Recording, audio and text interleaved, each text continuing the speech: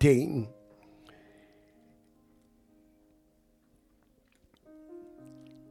Numbers 13:17.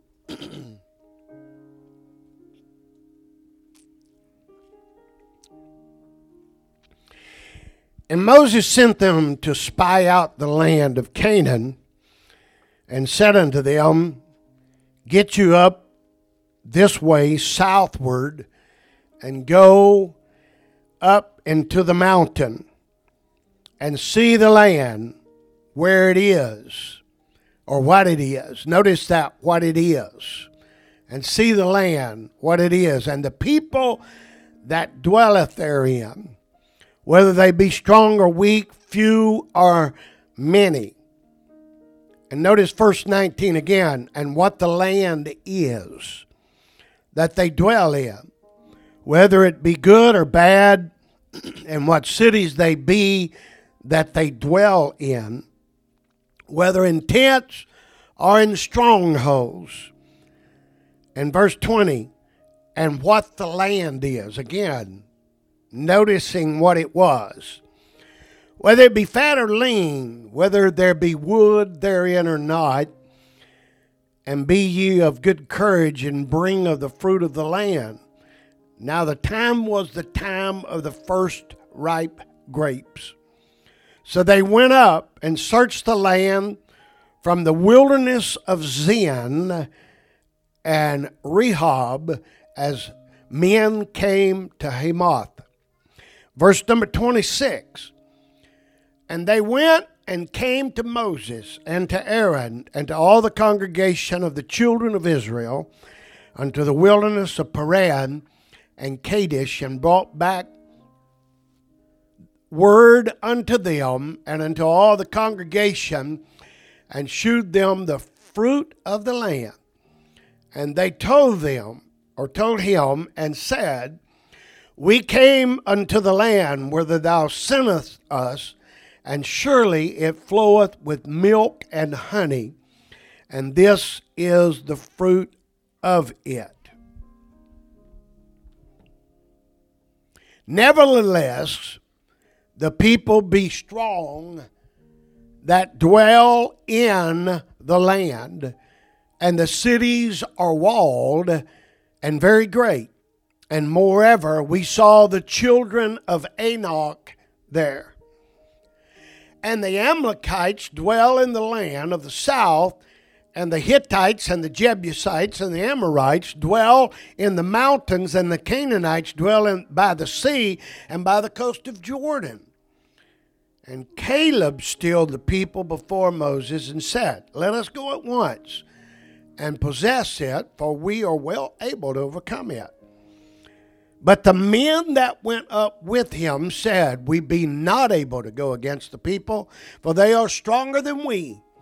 And they brought up an evil report of the land which they had searched unto the children of Israel, saying, The land through which we have gone to search it is the land that eateth up the inhabitants thereof, and all the people that we saw in it are men of great stature. And there we saw the giants, the son of Anak, which come of the giants, and we were in our own sights as grasshoppers, and so we are, or we were in their sight. In essence, these 10 spies were saying, Moses, it is what it is. I'm not preaching it is what it is. I'm preaching, is it what it is? Because a lot of times what it seems to be is not what it really is.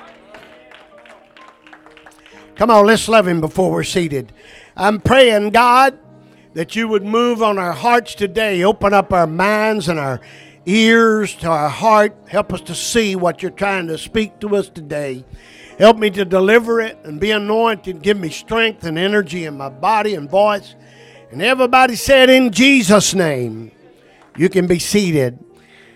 The exact origin or the moment when the phrase, it is what it is, was first coined cannot be pinpointed. I've said that very statement myself many times. I heard somebody say it, and it sounded kind of cool, and I thought, well, I'll just use that sometime. I'm going to try not to use that statement as much as I have, if at all, after this message today. Because if you're not careful, you can get into a realm of thought and believing that what we say, because the Bible says, from the abundance of the heart, the mouth speaketh. So whatever you're thinking and dwelling on, whatever you start believing is how you're going to speak. And what you're speaking is how you're going to recognize the conditions of your life. And I want to speak to somebody today. You may have very adverse and horrible situations in your life that you have to live by. But I'm telling you today emphatically, if you will listen to me, Pastor is trying to tell somebody, if you'll get down to business with your faith in God and trusting in Him, God is able to change your circumstances and make it better in your life. And I say that, and I wonder sometimes if we really believe what I just said. We want to believe it, and we try to believe it, but sometimes it's very difficult for us to have faith in the midst of adversity. When you're not feeling good and you have health problems, it's hard to have faith. When things are falling apart in your family, it's very difficult to have faith that it's going to get better. But somebody needs to hear me today. God is still all-powerful. He is still mighty. He's still the God of glory that has everything in control. He's better than Allstate. He's better than Allstate. Amen. Allstate may have you in their hands and control your insurance, but He controls your whole life. He controls everything around you. He controls your circumstances. Everybody stand to your feet right now. Everybody stand to your feet. Everybody, come on. I'm not saying you stand up, Jonathan. I said stand up. There you go. Come on. Stand up. Stand up right here. There you go. Brother Gonzalez, do me a favor and stand up. I know it's hard. Stand up. Is that everybody?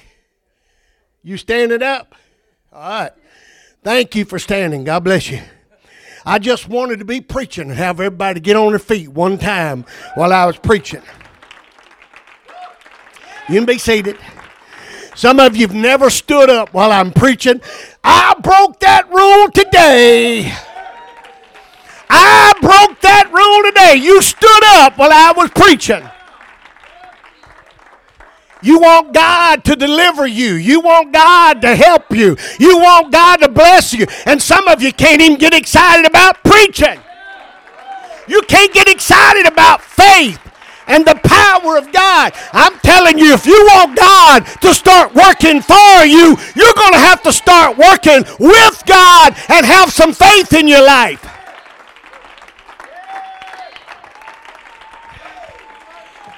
Y'all may not want me to preach every other week, but I get a little cocky sometimes when I preach. When I get to study and I get pumped up on the Word, I get to thinking how great God is, and I get positive. Amen.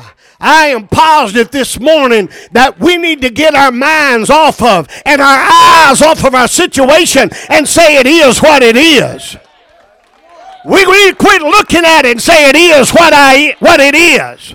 We need to quit being negative and saying it is what it is. I'm telling you, it's not what you think it is. You just got to see through different eyes.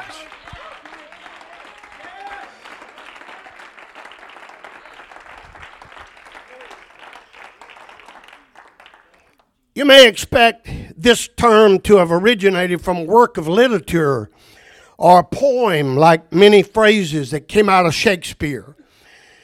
However, the earliest known written reference dates back to 1949 with that statement, "It is what it is," in the New York Times.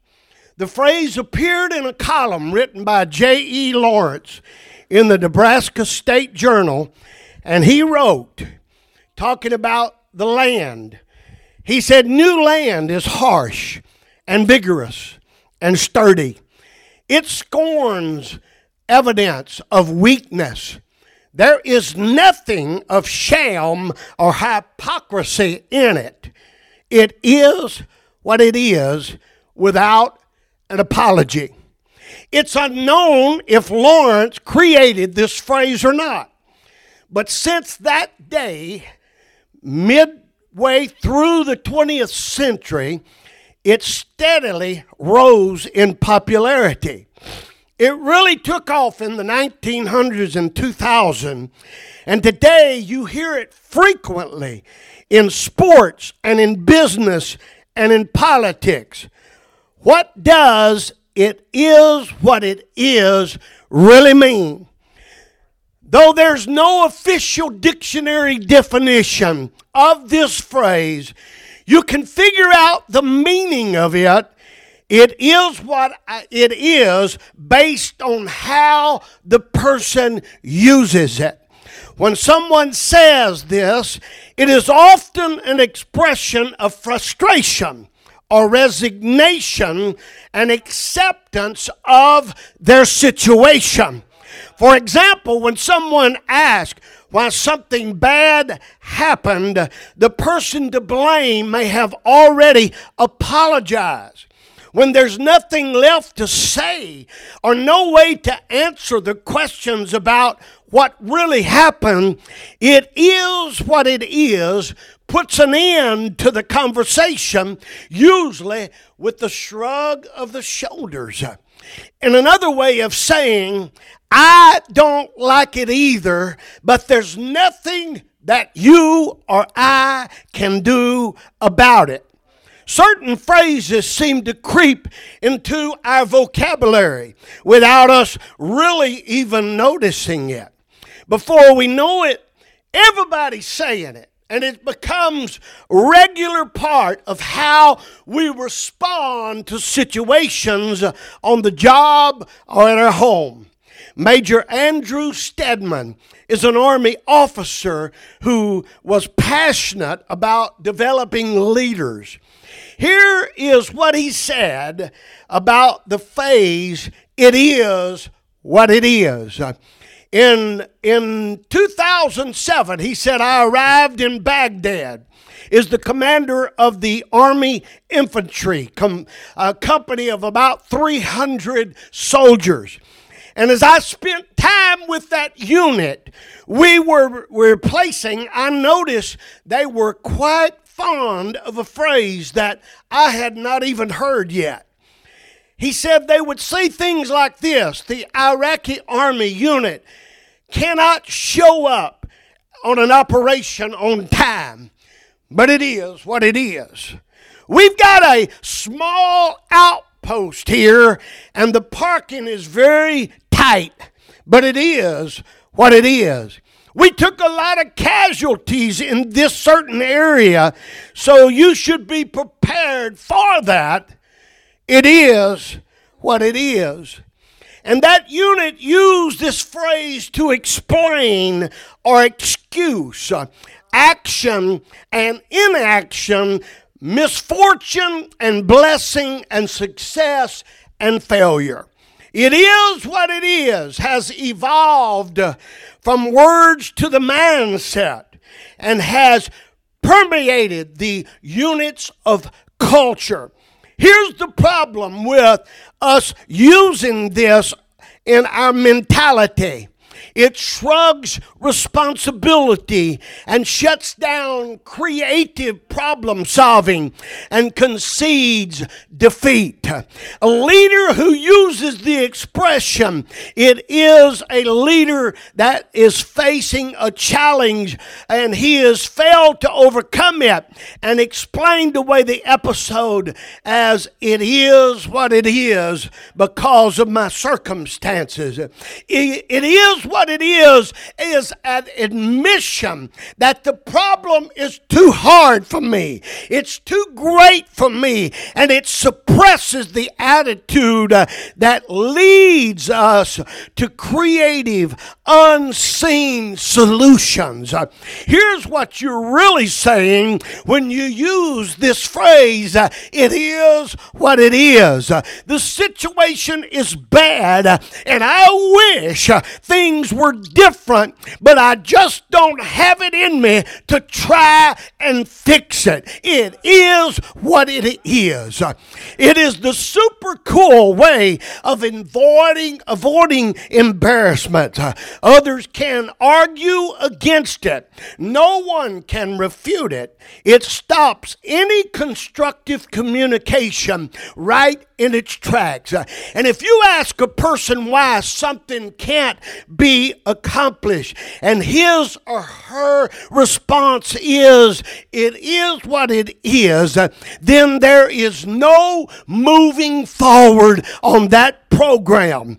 Once you start using that phrase, it runs the risk of becoming a mindset that can never be overcome. Let's face it. "It is what it is" a super fun thing to say.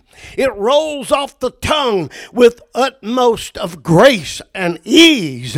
Throw in a little shrug of the shoulders, a little half smile, and pretty soon you've got a nice little character trait going your way. The problem is that it can be really addicting to us. It is what it is for everything in your life. If you're having bad relationships with people and you can't get along, you can say, "Well, it just is what it is."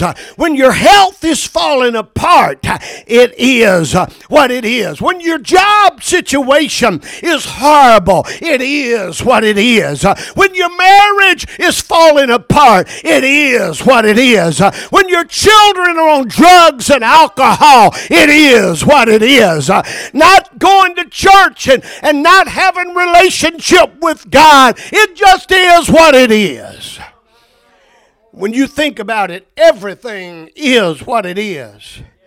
You are really just stating the obvious. In fact, the only thing that isn't what it is a lie. Let's all be honest with ourselves and with each other. When we're faced with a challenge, you don't know how to deal with it. And instead of saying, "It is what it is," how about being truthful at that moment? Stick your finger in your ears, close your eyes, and repeatedly say, "No, it is not what it is. It is not what it is. I refuse to accept what it is. It's what you accept it to be. It is only what you allow it to be. If you don't accept it, if you're stepping up the plate, willing to change it, it will not stay what it is. It will be changed. If you can somehow get the faith, if you can somehow step up to the plate, if you can somehow believe, I'm telling you, with God, anything can happen. Your future can change. Your marriage can change. Your life can change. But you got to believe that. When God speaks, He speaks when men's wisdom is worthless. When we don't have it all together, God can speak and it can change. I remember standing in men's conference years ago One of the lowest times in my life. My wife was standing by me. We couldn't find the will of God. Didn't know what I was supposed to be doing. Nothing was opening up for me. No doors. Nobody wanted me to preach. And I was standing there feeling like a loser and a nobody, and I couldn't figure out my future. And Brother Martin Bustard walked by, laid his hands on us, and said, God told me He's about to open a door west of here. I was standing in Tioga, Louisiana at a men's conference. My wife was beside me because a lot of ladies came. And I called her and she came on down. And we were standing there with tears flowing down our eyes. And the reason I was crying because I had already told my wife, I'm sick of this. People pat me on the back, trying to encourage me, say, Gandy, it's going to get better. God's going to open the door. I told my wife, I said, if they're so smart, why don't they tell me when He's going to open that door? Why don't they tell me where God's going to send me? And I was starting to get an attitude, and I was getting angry at God because my situation was so bad. But Brother Bustard said He's fixing to open a door soon west of here. 2 weeks later, I was pastor of this church. Maybe 3 weeks, about 3 weeks later, I was pastor of this church. I'm telling you, when God really speaks, it can change your situation overnight. Some of you are sitting here tonight and you've been about half angry at God because of your situation. But I'm telling you, it's time for you to wake up and realize it's not what it is. It is not what it is. It's not what it looks like. You just got to get down to business with God. You got to start paying a price. You got to...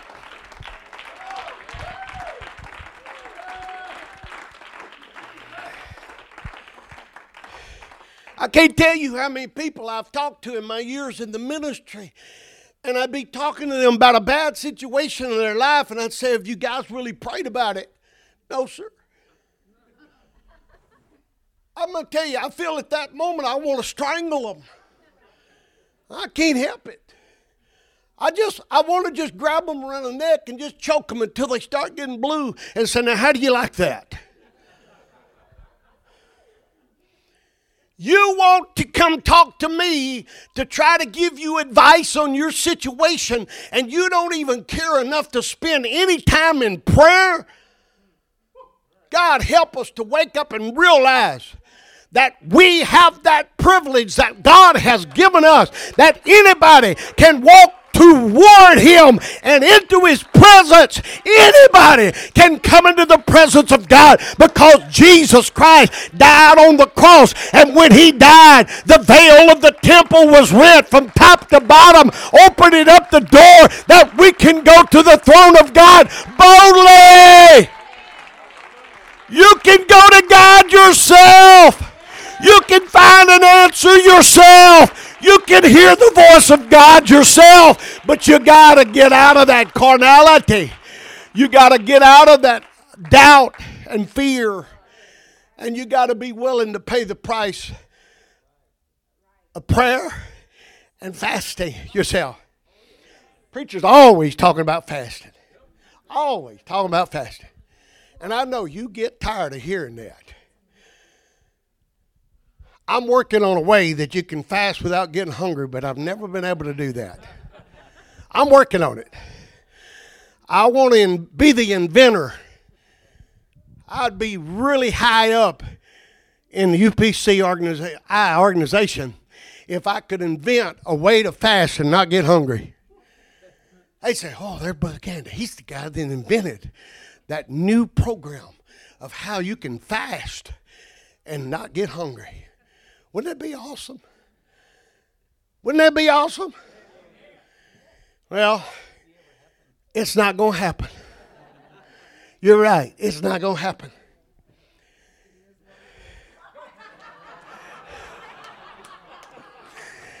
Did y'all hear what your pastor's wife said? It is what it is. Well, I guess that's okay to use it on that. It ain't going to change. It's not going to change. The only thing it's going to change is if you die. You'll go on a fast, but it won't be your calling. But we get to talking about fasting. Nobody wants to hear that. Brother Dale's got a problem, and he's coming and saying, Brother Gale, I need to talk to you. I need to talk to you, man. We got some problems. Sister Peterson's not treating me right. She won't even cook dinner for me anymore. She makes me get up at 4 o'clock in the morning and do chores, and she just sits around, and all she does is relax and does nothing. And we got some problems. And I say, Brother Dale, I want to ask you something. Go on a little fast and do a little prayer. Oh, no, Brother again, I don't want to do that. You got to give me an answer. See, now I might be pastor, and I pray for wisdom. And I'm a pretty smart guy. I am. I got some good ideas on some stuff. I've been through stuff. I've gone through enough stuff that I have experience, and I can help you in a lot of situations. But there's some things, even in my wisdom, even in my experience, I can't help you with. Brother Dale, you're going to have to get down to business with God. You're going to have to get that old flesh under subjection and go on a little fast and go on prayer. And start praying that Debbie would love you more and would make you get up early, and she would start cooking for you. And I'm using them because they're here close. There's no problem that I know of. They're here close, and I saw them. Could have been y'all. It could have been you. I just picked them because they came first. But Brother Dale, you're going to have to take the initiative to say it is not what it is. When you take the stance of it is what it is, you have surrendered. You have said there's no hope. You have said to God, I don't believe you can show up. You have proved by your actions and your thoughts that God, I'm not even going to give you a chance to change it. But somebody needs to hear me today. You need to give God an opportunity. You need to let God do some things He's never done in your life before. You need to listen to God because God's trying to tell you that I can do all things if you will only believe me.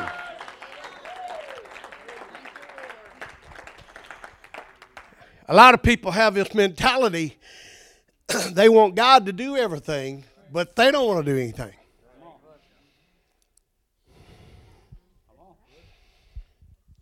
Okay, I'll use y'all now. They're living together, they're not married. Y'all are married, right? I already knew that, but I want to make sure before I went any further. They're married, okay? But they're not married. They're living together. He comes down here, comes up the altar, he's feeling all kind of... You're never going to feel the joy and the freedom and the Holy Ghost that God wants you to feel. He wants to give you the fruit of His Spirit. You're never going to get all of that if you're not under submission to Him. And so he and she are living together. They're not married. He comes up here and come on up here. Come on up here. And he said, Brother, I just need a touch of God in my life. Things are not going. I just lay hands on him and you jump around a little bit and come on. There you go and spin around. Come on, spin around. Well, come on, scream. Yeah! Come on. It feels good. Woo! Woo! Feels good. Come on. It feels good, don't it? Scream it out. It feels good. Woo! I feel great. Woo! I feel great. Okay. I'm going to use you. You're going to do everything I tell you to do. Okay. You go back and sit down. Now, he goes home. They still living together. Still sinning. Still doing the same thing he was doing. And expects God to bless him. Boy, this is good preaching. He expects God to just pour out those blessings on him. And then you got another situation like him. He goes home and he tells his wife, every negative thing he saw in church. He tells her everything he's heard, and she agrees with him. Now, I'm just using them as an example because this couple, zero of that, okay? Zero. They're a model couple. Do you like that? You ought to have been clapping your hand or something. Thank you. Okay. So he goes and feels her ear, and she feels his ear. And then they're running Sister Young down because she's sitting up on the front. She's trying to get all the preacher's attention, and she's trying to be noticed. And so they're running her down. And there must be something wrong because Brother Young's sitting back there on the back. They're not sitting together today. So they got to be having marital problems, you know. They got to be having marital problems.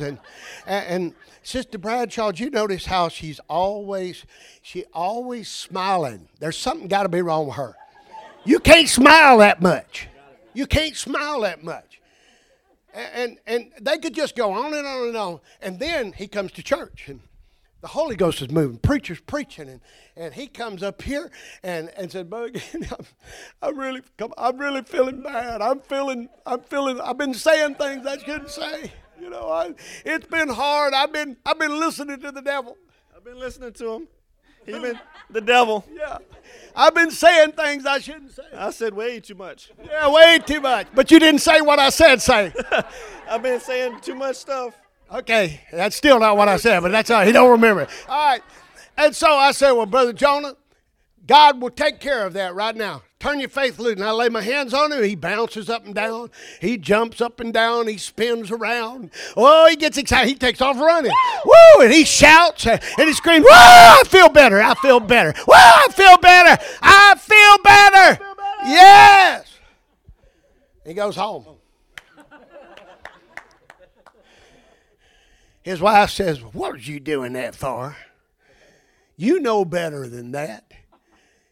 You still got Sister Young sitting up there, and Brother Young and Sister Bradshaw, and all this stuff is going on. Pastor's probably stealing money out of the candy fund, and there's just no telling what's going on. And she fills his ear, and he said, well, I know, baby, but, you know, I just needed some relief from that. See, he should have said, you know what? We're going to change our house. Honey, I love you, but we're going to change. You're not going to say those things to me anymore. And I'm not going to talk negative to you anymore. I'm not going to run anybody down anymore. I'm not going to be hypocritical. I'm going to be what I need to be with God. I'm going to be genuine. I'm going to be the real deal. I'm going to be a true Christian. I'm going to love God with all my heart, soul, mind, and strength.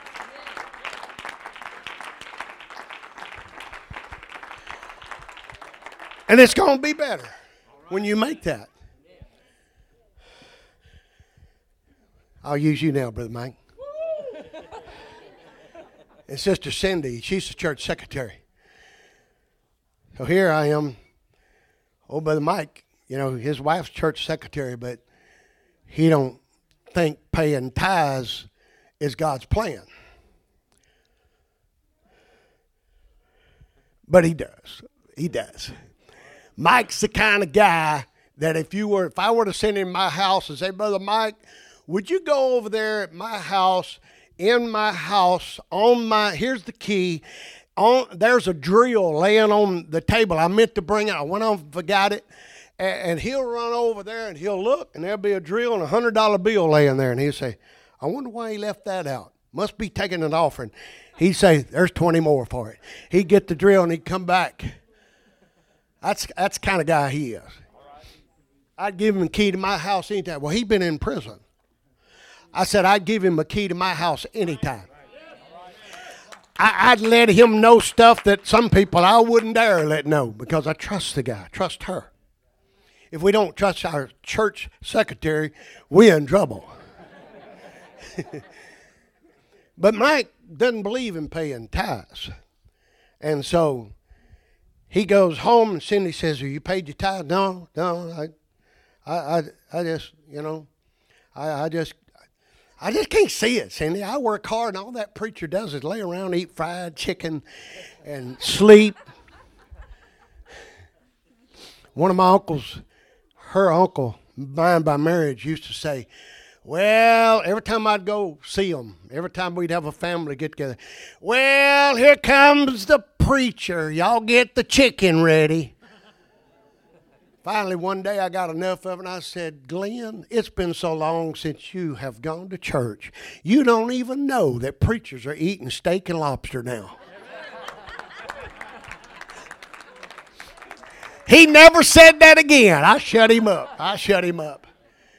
And so Mike, he don't want to pay tithes. And then church happened one day, and I'm preaching. Come on, Brother Mike comes up there at the end. He said, oh, Brother Candy, I'm so sorry. I haven't been paying tithes.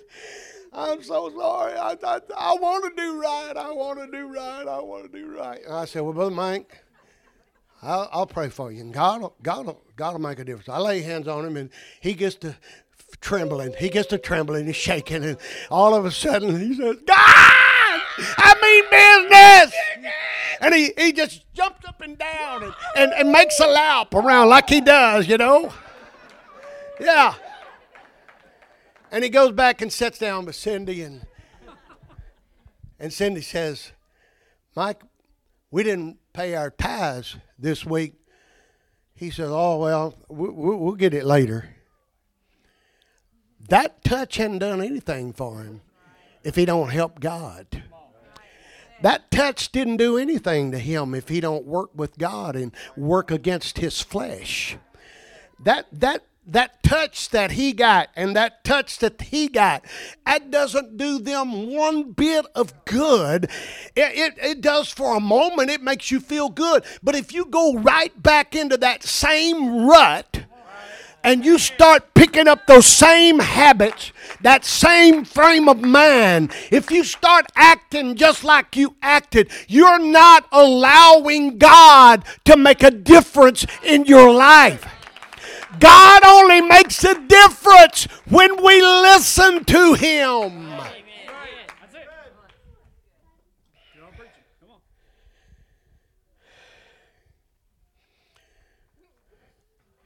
Stand up. I can use her because she's as faithful as they get.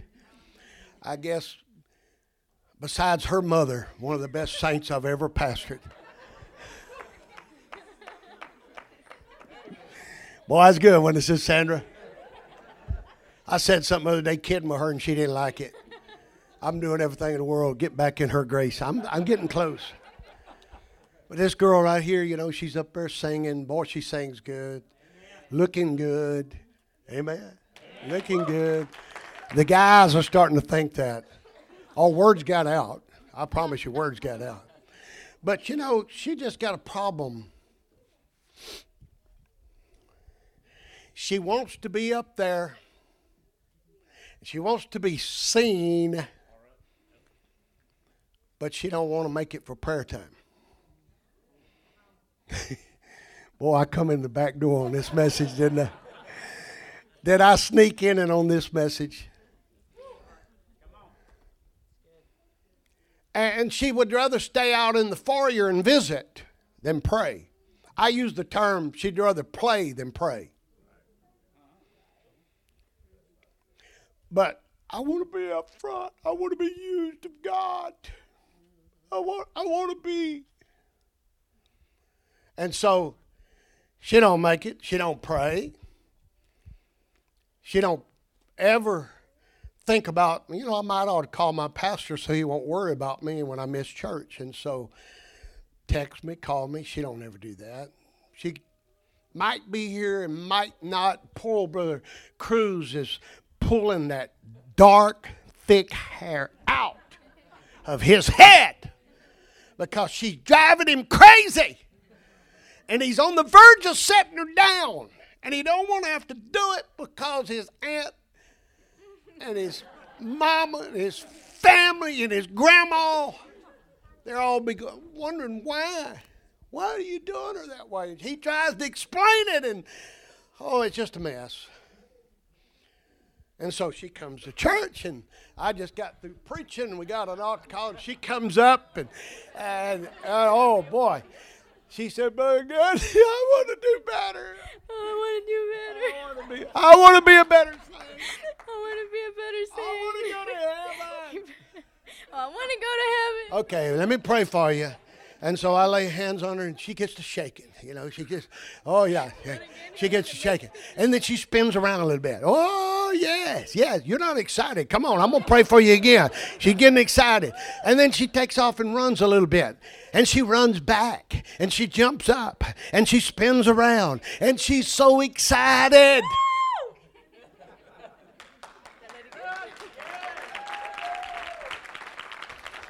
And then she goes home, and she's doing good.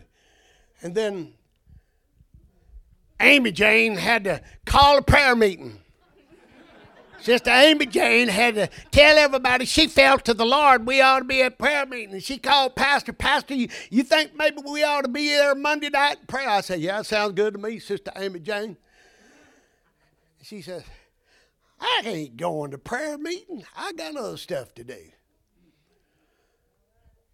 And then Wednesday night comes around, and prayer time's at 7. She shows up about 7:31, walks in here, goes in my office, and wants Brother Cruz to give her the title of the course, and she wants to get up front and be used.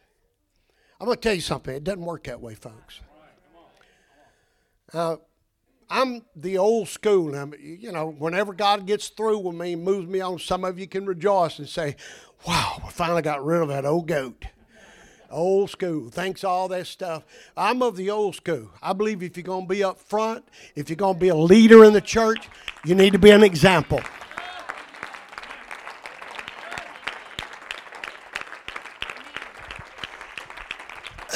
Now, does that mean that everybody's in leadership is perfect? No. It doesn't mean we're perfect, but it means we're trying our best to live a submitted life to God, and we're faithful.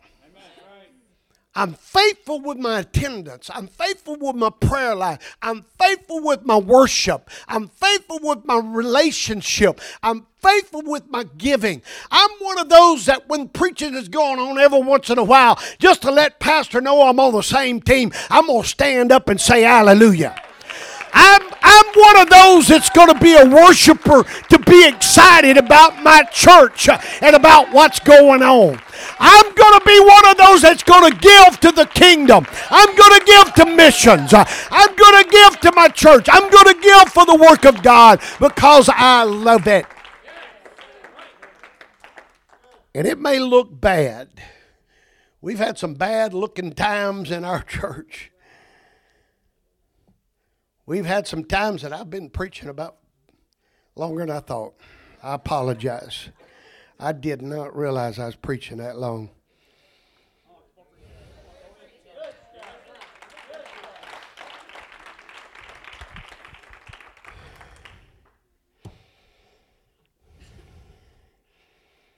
God speaks when all hope is lost.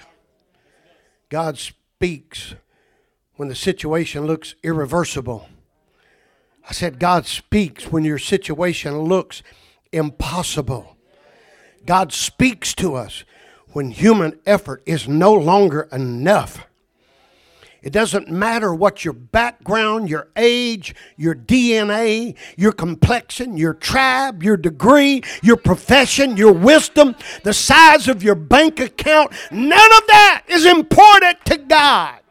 What's important to Him is submission. Because God is still on His throne, and His power is still all-powerful. And with God, your mess can turn into a message. Your insult can turn into a result.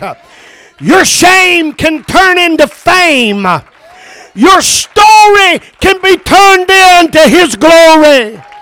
Your trial can be turned into a testimony. Your life is only what you accept it to be. It is not It is what it is.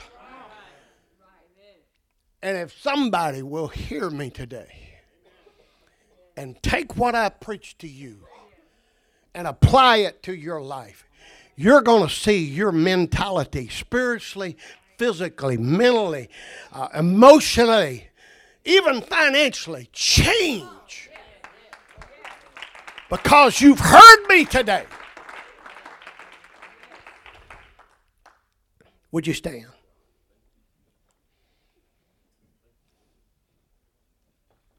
Can you imagine?